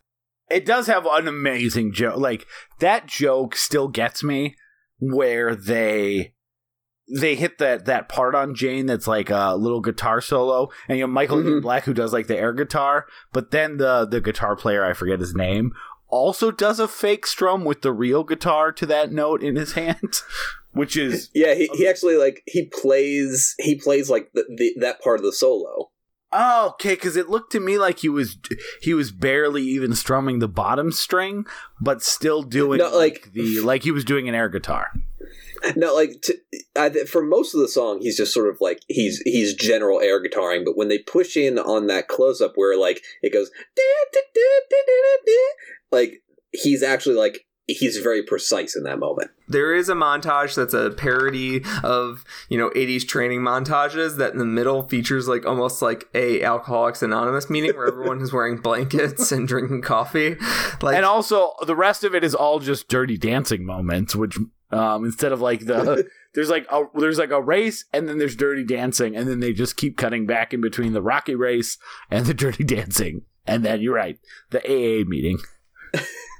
But so that actually does lead into something I want to talk about, which is how much the movie plays with time. It can be weirdly precise. Like there's the great joke about meet me over by the bench in 10 seconds.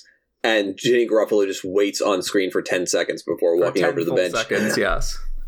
But then there's stuff like the going to town montage, or the fact that Ken Marino spends 80% of the movie running from the scene of that accident to the camp, and then when he has to go rescue the campers, he's there in like 5 seconds. Like it's just there's this amazing elasticity of time, and the intertitles when like they're telling you what time of day it is are kind of like hilariously precise, where it's not just like 6:30 or like 5:15, it's like 6:23 or like 7:54, where it's like it's these incredibly precise time markers, and given how elastic time is, like they don't have to be that precise, but it's just funny that they are that exact. Yeah. Do you think it's David Wayne playing around with the idea that like time is timey-wimey and magical in every movie that's not like fucking Nick of Time or something like that, or Phone Booth, where they're trying to like do the 24 thing, because like that's what it feels like. He's like, look, time doesn't matter in movies anyway, because everything you're seeing is like not in real time. Yeah, I genuinely think that's what he's doing. I think that weird precision, and then like the weird, like there's no way that happened in an hour, it is very much him sort of playing around with, you're watching a movie and like nothing that happens in a movie can actually happen in the amount of time that they tell you. There's an incredible amount of evidence behind this, and it's actually the best scene in the movie. When they go to town. When they go to town, they somehow go from French fries to heroin in an hour. An hour they go from French fries to beer. No, it's French fries to cigarettes to beer to weed to cocaine to heroin, and then they're in a flop house, and then they drive back into town looking just as sparkly nice as they were. And they said, it's always great to get away, even for an hour. And I love the fact that Michael Ian Black is just standing on he's standing leaning forward against the cabin of the truck with his arms held out, and he's standing that way when they leave, and he's standing the exact same way when they come back. Yes, it's so wonderful, because like it's the idea that like nothing you just saw actually matters. The movie is like hammering that into your head, like, don't worry, the heroin thing does not matter, and time does not matter. Like, the months did not pass. This is still the last day of camp where all this shit is happening. Like, the only thing that senses passage of time is it gets dark eventually at the very end of the movie. All of this stuff, the sense of playing with time and how scenes don't seem to make sense, but they kind of flow nicely if you're high or you're not paying attention, is all reliant on David Wayne being a really great director with a really great visual sense. Because not only does it kind of look like a 1981 movie, like he kind of nailed that, but also he also like makes it kind of a nice looking movie. Like, he nails those musical sequences, and like he wants to nail the gag. He doesn't want you to think that this is making fun of bad movies. He wants you to think that this is making fun of everything, but specifically the movies that you grew up with. The sleepaway camps, Meatballs, which Meatballs is terrible. You know, all those sort of camp movies that you grew up with. It wants to make fun of them in a really like sharp way, not in a sort of like epic movie or Spartan movie or whatever the fuck kind of like generic parody kind of way. It wants to separate itself from that sort of like lazy parody. I don't know if you guys heard the Are You Talking REM Re-Me with David Wayne, where he just talked about his time in like high school in an REM cover band, and like he had all the tapes from it.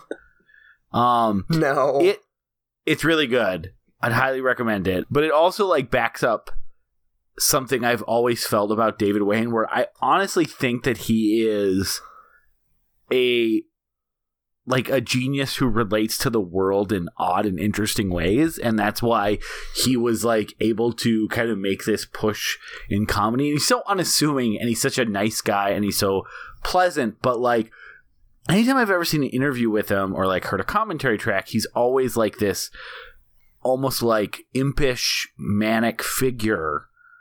And a lot of times when you are watching like a commentary track on like something in the ilk of Stella, you're like, okay, they're still making it a joke. But on 2 hours of him just talking about even his favorite REM songs and stuff like that, I started to think that like, I think he like really matches that idea that we think of when we think of like genius, which is like the way he interacts with people and the world and everything else is like a little askew from the way that we see it. And so it's just every like comment and perception is funny in a way because it's kind of off kilter from our own. And so I know he got a lot of shit for a futile and stupid gesture is like, why didn't you make this funny? But I actually really like that movie because I think it's just kind of a straight. It's pretty funny, actually. I like it a lot more than the 10. I really like it. Yeah. Yeah. I really like the 10. I don't know why you're down with the 10. Ooh, wow. Yeah, I like one of the sins, I think, in the 10, but I don't is it even at remember least which like one. it was a goof? Like I think Wet Hot is clearly his best. Oh, yeah. And then I'd go They Came Together. Role Models is good. Yeah. And then the 10. I was just gonna say, I think I would put Role Models slightly ahead of They Came Together. Like It's pretty good. it's more conventional in a lot of ways, but then like there are those great little moments where David Wayne kind of like peeks through and turns it into genius. Like when he confronts Christopher Nolan's plots and like he lets him kill him on the battlefield, and like they had this moment of understanding. It's like, this was really fun. It is, isn't it? Yeah, that sort of sweetness is funny, yeah. It's about not mocking the nerdy LARPer kids. Mm-hmm. It's about, hey, maybe they're onto something, and there's a way to have fun with that without... Because Paul Rudd is an asshole, and it's kind of about, like, maybe you can do better in life if you're, like, nice and engaging with people. And Maybe if you don't break up with a girl because she tastes like a burger. Yeah, and I like Wanderlust better than Futile Stupid Gesture. I really wish I liked Wanda. I feel like there's a lot of people who... Maybe that's a Wet Hot American Summer that I need to watch again, but like Wanderlust was like, yeah, it's funny. It's missing something for me. It's not totally there, but there's enough in there that's like so fucking funny. And like the scene where Paul Rudd is trying to psych himself up to join an orgy, or no, he's trying to psych himself up to fuck a beautiful person. And he's going, fuck my dick. Or the moment where when he's there and the woman starts going into labor and like the movie just becomes a full-on horror movie for a moment. And like they're screaming and the camera's like really pushing tight and everything's spinning and he's freaking out, and then like it just is like quickly it's all over. It's a movie that's very interesting, sort of like They Came Together, in that it's kind of exhausting for me, in that it's like very funny. By the end of it, I'm like, it's just not the perfect mix. But I think Stella, Children's Hospital, a lot of his TV work basically, and Wet Hot are sort of the perfect mix, where like by the end of it I'm laughing, my sides hurt, but like I'm not actually like exhausted, and you want like a little more. By the end of They Came Together, I was like, that could have ended 10 minutes earlier. Not actual literal 10 minutes earlier, because we would have missed the Michael Shannon stuff, but which is the best stuff in the movie. But like, they could have cut 10 minutes from the middle. So let's do 2 minutes on the sequel series. So I'll be honest. Okay. So I think the hype for First Day of Camp was, and maybe it's just in our little group, but it felt like it was overwhelming, like of a Twin Peaks level when the Twin Peaks revival happened. So that's and it's such a weird, absurdist, perfect like alchemic mix of all the different things. I thought it was going to be really hard to repeat, and I ended up loving it. And I watched it a couple times. And then, of course, every time you watch it, you go and watch the movie because it's able to fit in all these things. Like that stupid name that Janine Garofalo gives. I need to go talk to Jim, so-and-so. Like, they make that an actual person that she's met at one point, and it's not lame. Like, it's very funny, and then it still has all the... It's not like a Star Wars prequels thing where you're just like, ugh. Instead, it's actually like a very satisfying, funny joke. Yeah, and then, it kind of is able to, like, match the gauntlet of, like, sweetness and funniness, and then, like, just straight up great jokes, and then, like, to remind you you're watching a parody. Like, I still think that one of the hardest moments I've ever laughed is that part where Michael Cera's on an iPhone, and someone goes, because it's the 80s, and he's like, hey, what is that? Don't worry about it. And, like, that's it. But... You've been watching Michael Cera on this iPhone for a long time, and if you're like myself, forgetting that this is set in the 1981 because you're so used to it. And then especially because everyone is older and yeah. And then when you walk by and someone's like, "Hey, what are you talking to?" And he's like, "Just don't worry about it." It's like, oh yeah, he has an iPhone on, and I didn't even catch that weird. And that's a little special David Wayne thing, because that for that joke to work, David Wayne has to know that 4 episodes into this TV show set in the 80s, that if you see Michael Cera talk on an iPhone, at no point are you going to go, hey, is that an iPhone in 1981? Yes. And like that is a level of comedic genius, because if you are ahead of the joke, it doesn't work. And that's the problem with a lot of comedy is you're ahead of the joke, and so the joke doesn't work. Like, for that joke to work, he needs to know that you are not going to catch on to the fact that Michael Cera's talking on an iPhone. Which also makes the show very much a fan-only proposition, I think, in a lot of ways. Yeah, because, like, very much so. You need to be bathing in the idea that this is a sequel, like, and a prequel. The 2 seasons, one is 10 years later, and one is the first day of camp before, and somehow Michael Showalter has gotten fatter and older, like, I don't know, 2 months earlier. That's a great joke on Michael, and Michael have issues because he's kind of gotten big at that moment too. And Michael Ian Black's like yelling at him like, "Look at you! You look like a marshmallow that is expanding in the microwave. I look the same. I look the exact same. How can you look like this?" And then I think like Michael Showalter's like, "Don't you think it's weird to look the same that you did?" Like, I don't know if that's the exact joke, but the sentiment is, and it's hilarious, especially because Michael Showalter's like sad dog face is the most amazing thing. So whenever he's being yelled at by Michael Ian Black in anything, especially Mike, it is just so great. And then Michael Showalter did get funnier as he got older because his face just got more hangdog. Like, certain jokes just nail way harder. It matches his comedic style than when he was like a weird skinny. And then 10 years later, I almost feel ashamed to admit it. Like I for some reason I wasn't as hyped for it. I think just because, you know, it's like, oh, you're doing it again. Take it for granted. Yeah, like, it's the difference between, like, Arrested Development Season 4 came out at, like, 3 a.m., and I stayed up till 3 a.m. to watch the first couple episodes. And, like, even regardless of, like, the Jeffrey Tambor and the New York Times stuff, like, the Season 5 stuff, I was like, oh yeah, that came out. Maybe I'll get to it. And that was kind of the Wet Hot American Summer 10 years later. It's like, I watched, like, 4 episodes, and I kind of was into it. And then I just, like, got distracted and never watched the rest. And maybe it's really good, but for some reason it just didn't hit me in the same way that First Day at Camp did. That sort of, we can't get away with this, right? Can we? That energy kind of dissipated a little bit, both in the audience and the performers. But it's like Children's Hospital. A bad episode of Children's Hospital still gives me more belly laughs than, like, 98% of television programs. Mm-hmm. So, like, fuck you. Yes, some of the jokes don't land, but it's still giving me this, like, deep, satisfying sort of thing every few minutes. But I think Michael Showalter I think David Wayne might work better in a TV format ultimately, than a movie format where it all has to kind of come back around, despite Wet Hot American Summer being one of the best comedy movies of all time. It's something I was thinking about in this conversation. Part of what makes Children's Hospital and Wet Hot American Summer so fun is that nothing's really connected. So, like, when an episode ends, that's it. And there's a weird serialization to First Day of Camp and 10 years later, like, and especially as they relate to each other, where, like, they're actually stringing this massive government conspiracy plot between them. Yeah, I remember that from the first episode. They were really going heavy on Reagan. Yeah, and, like, part of what I love about Wet Hot American Summer is that it's 10 tons of story in a 5-pound bag.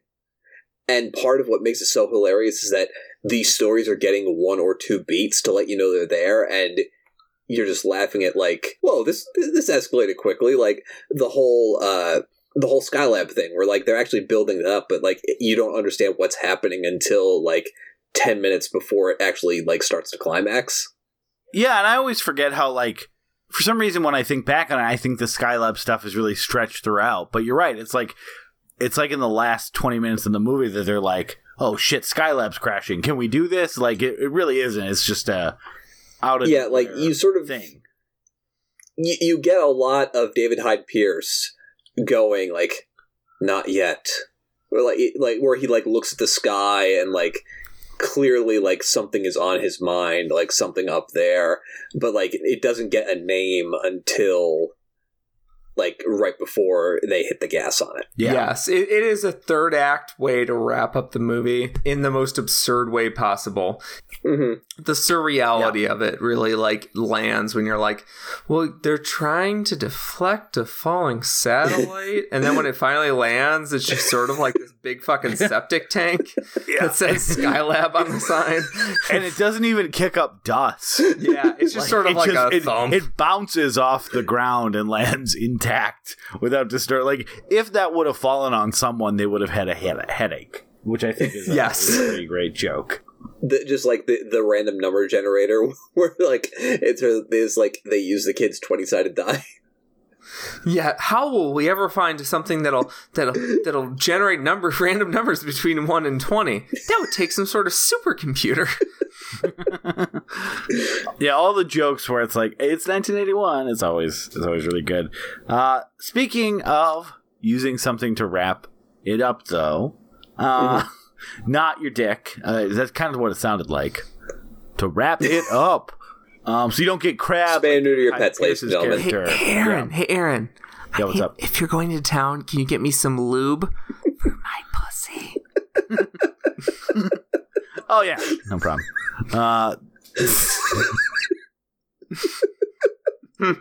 I mean, we could have. It's so funny that we could have spent this entire podcast just doing lines from this movie. And we didn't. Last week we talked about a not funny movie about a sad old drunk who murdered people. And I would say that potentially we didn't meet the material with the same level of terror, Peter. And then, of course, like we do a movie that is just about gags and spend the entire time doing like an impassioned, not even a defense, but just an impassioned like, this is on the level of the Magna Carta. This is the state of American comedy. This is the origin of what we may consider contemporary millennial humor with David Wayne's tangents into time, space, relativity, and the nature of humanity. Yeah, exactly. Now, was that civilized? No. Was it fun? Absolutely. No, it's I don't know, like we don't do much comedies on the show because I think Peter and I have always been like, sometimes they're really tough to talk about because you either do one of two things. You either explain all the jokes and everyone goes, that's dumb, I don't want to hear people explain jokes, or here's a part that made me laugh, and it turns into the Chris Farley show, like, hey Peter, you remember when they said this? That was great.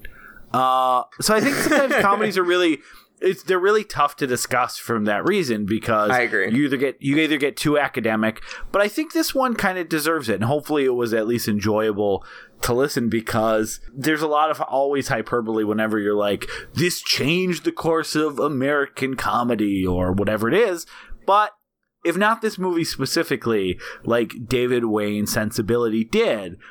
And I think you could show this movie to someone now and maybe they won't fall in love with it, but they would like get it because they've seen this a million times, as you said, Peter. And in 2001, like, we were all the audience at the Enchantment Under the Sea dance in 1955 in Hill Valley High School, where we just were not ready for this shit yet. But our kids, they're gonna love it. Also, was this pre or post 9/11? It was during. It came out in July before 9/11. It came out between when the first and the second tower fell. Wow. It literally did come out before 9/11 and then after 9/11 because it got an initial release, made no money, and then it got picked up by a distributor for $100,000, I think, for a 30-city deal, and then it didn't really make that much money after that. It was more of a movie that like was something that people could use as a calling card than anything other than that. Like, the movie itself made very little money. Paul Rudd is on the record as saying he's not sure if he got paid for it. Mm-hmm. Oh yeah, when I was saying all the people I thought was funny in this movie, I forgot about Paul Rudd. He just seems like, of course, Paul Rudd. But yeah, Paul Rudd was someone who I was like, oh, Paul Rudd's funny. And I think Elizabeth Banks like holds her own with him. Oh yeah, well, she's great too. Like, once she realizes like who he is, she like it also is like, oh, no, thank you anymore. Yes. There's a beautiful sort of dynamic between the two. And he's like, you taste like burger. I don't like you anymore. Like, and that's not just like disregarding her as a character. The character kind of comes back around. Like, I love that about this movie. She's still at the camp. I was just gonna say, I love that expression on her face when Paul Rudd like is going to deal with the kid who saw him like neglect the other camper while they were drowning, and she's just like shooting daggers at the kid. Yes. And Paul Rudd eventually is just disposing of kids because, like, eventually his negligence hits a wall where he's like, I need to get rid of these kids to make sure I can continue being negligent. It's so good. And it's the same every time where, like, he just drives them out a little past where the camp is, just throws them into an embankment. Yes, it's so fucking good, dude. I love it. So we can do this all day. We can. Just watch fucking Wet Hot American Summer. We've already discussed how it truly has changed comedy history.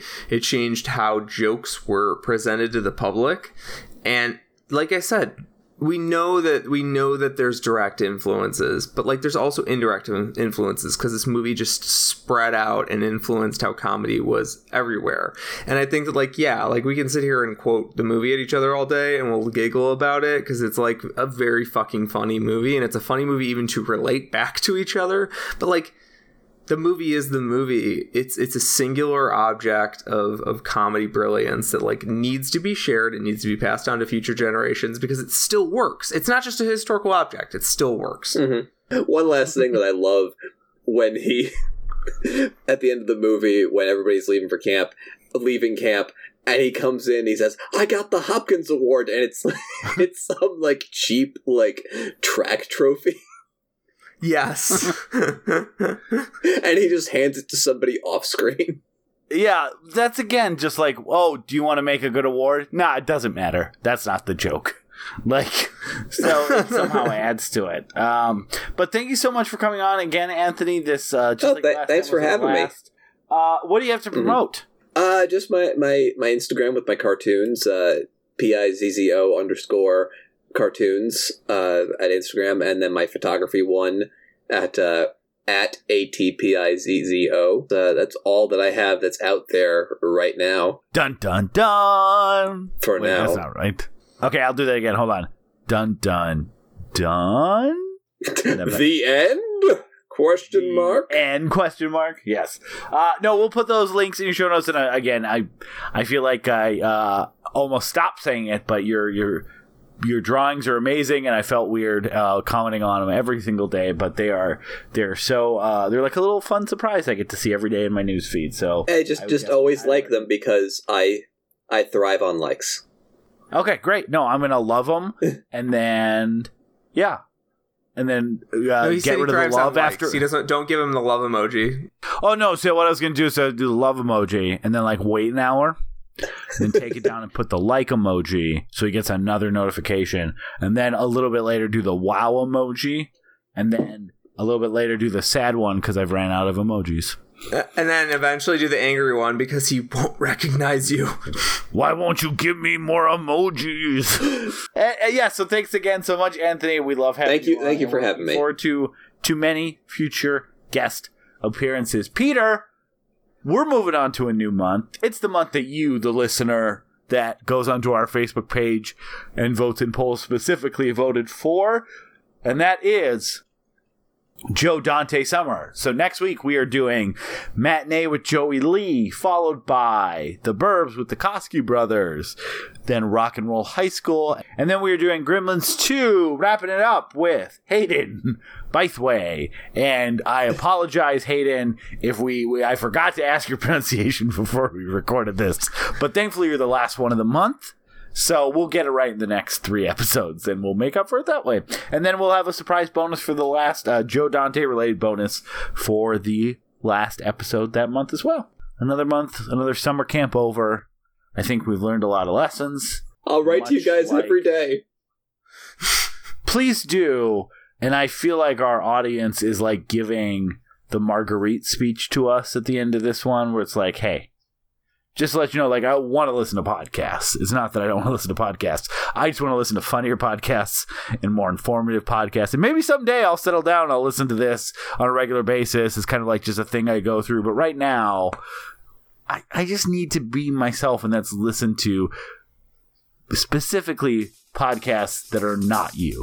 Well, yeah, that seems pretty reasonable, Aaron. I think maybe we should. Yeah, that sounds good.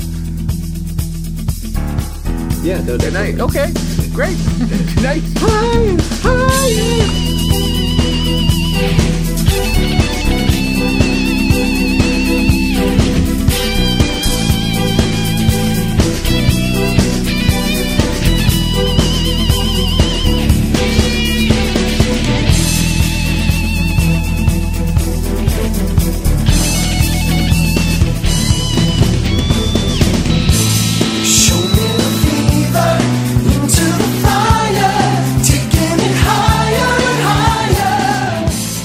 Folks, thanks for listening to We Love to Watch. Thank you so much for listening to our show, and we've got just a few quick announcements for you. There ain't nothing in the rule book that says that we can't do some of our own plugs, baby. If you'd like to talk to us, tell us we're stupid, tell us we're beautiful. The quickest way to get to us is our Facebook group, facebook.com/WeLoveToWatch, or our website, WLTWpodcast.com. Leave us a comment. Tell us we're doing a good job. Only tell us we're doing a good job. We're so sensitive. We're sensitive boys. We're soft boys. And if you'd like to help other people, if you enjoy our show and want other people to be able to listen to this fine program that we produce at no cost, we don't get any money for this. You guys have yet to pay us anything. We live and we breathe off of good reviews from iTunes. So if you would please go to iTunes, review our show, give us a positive rating. We would love to get more and more people involved in this show and this community. I know you hear it all the time, but it really does help. And we're also available, if you don't use iTunes, we're also available on Google Music, Stitcher, TuneIn. We're currently on SoundCloud. We'll take that out if SoundCloud goes away. That's it. Thanks for listening. Stay tuned, guys, on our Facebook page especially. We're going to have a lot more polls, a lot more prizes, and a lot more interaction with you guys. So keep it tuned in. Let us know what you guys are thinking. And again, above all else, thanks for listening to We Love to Watch.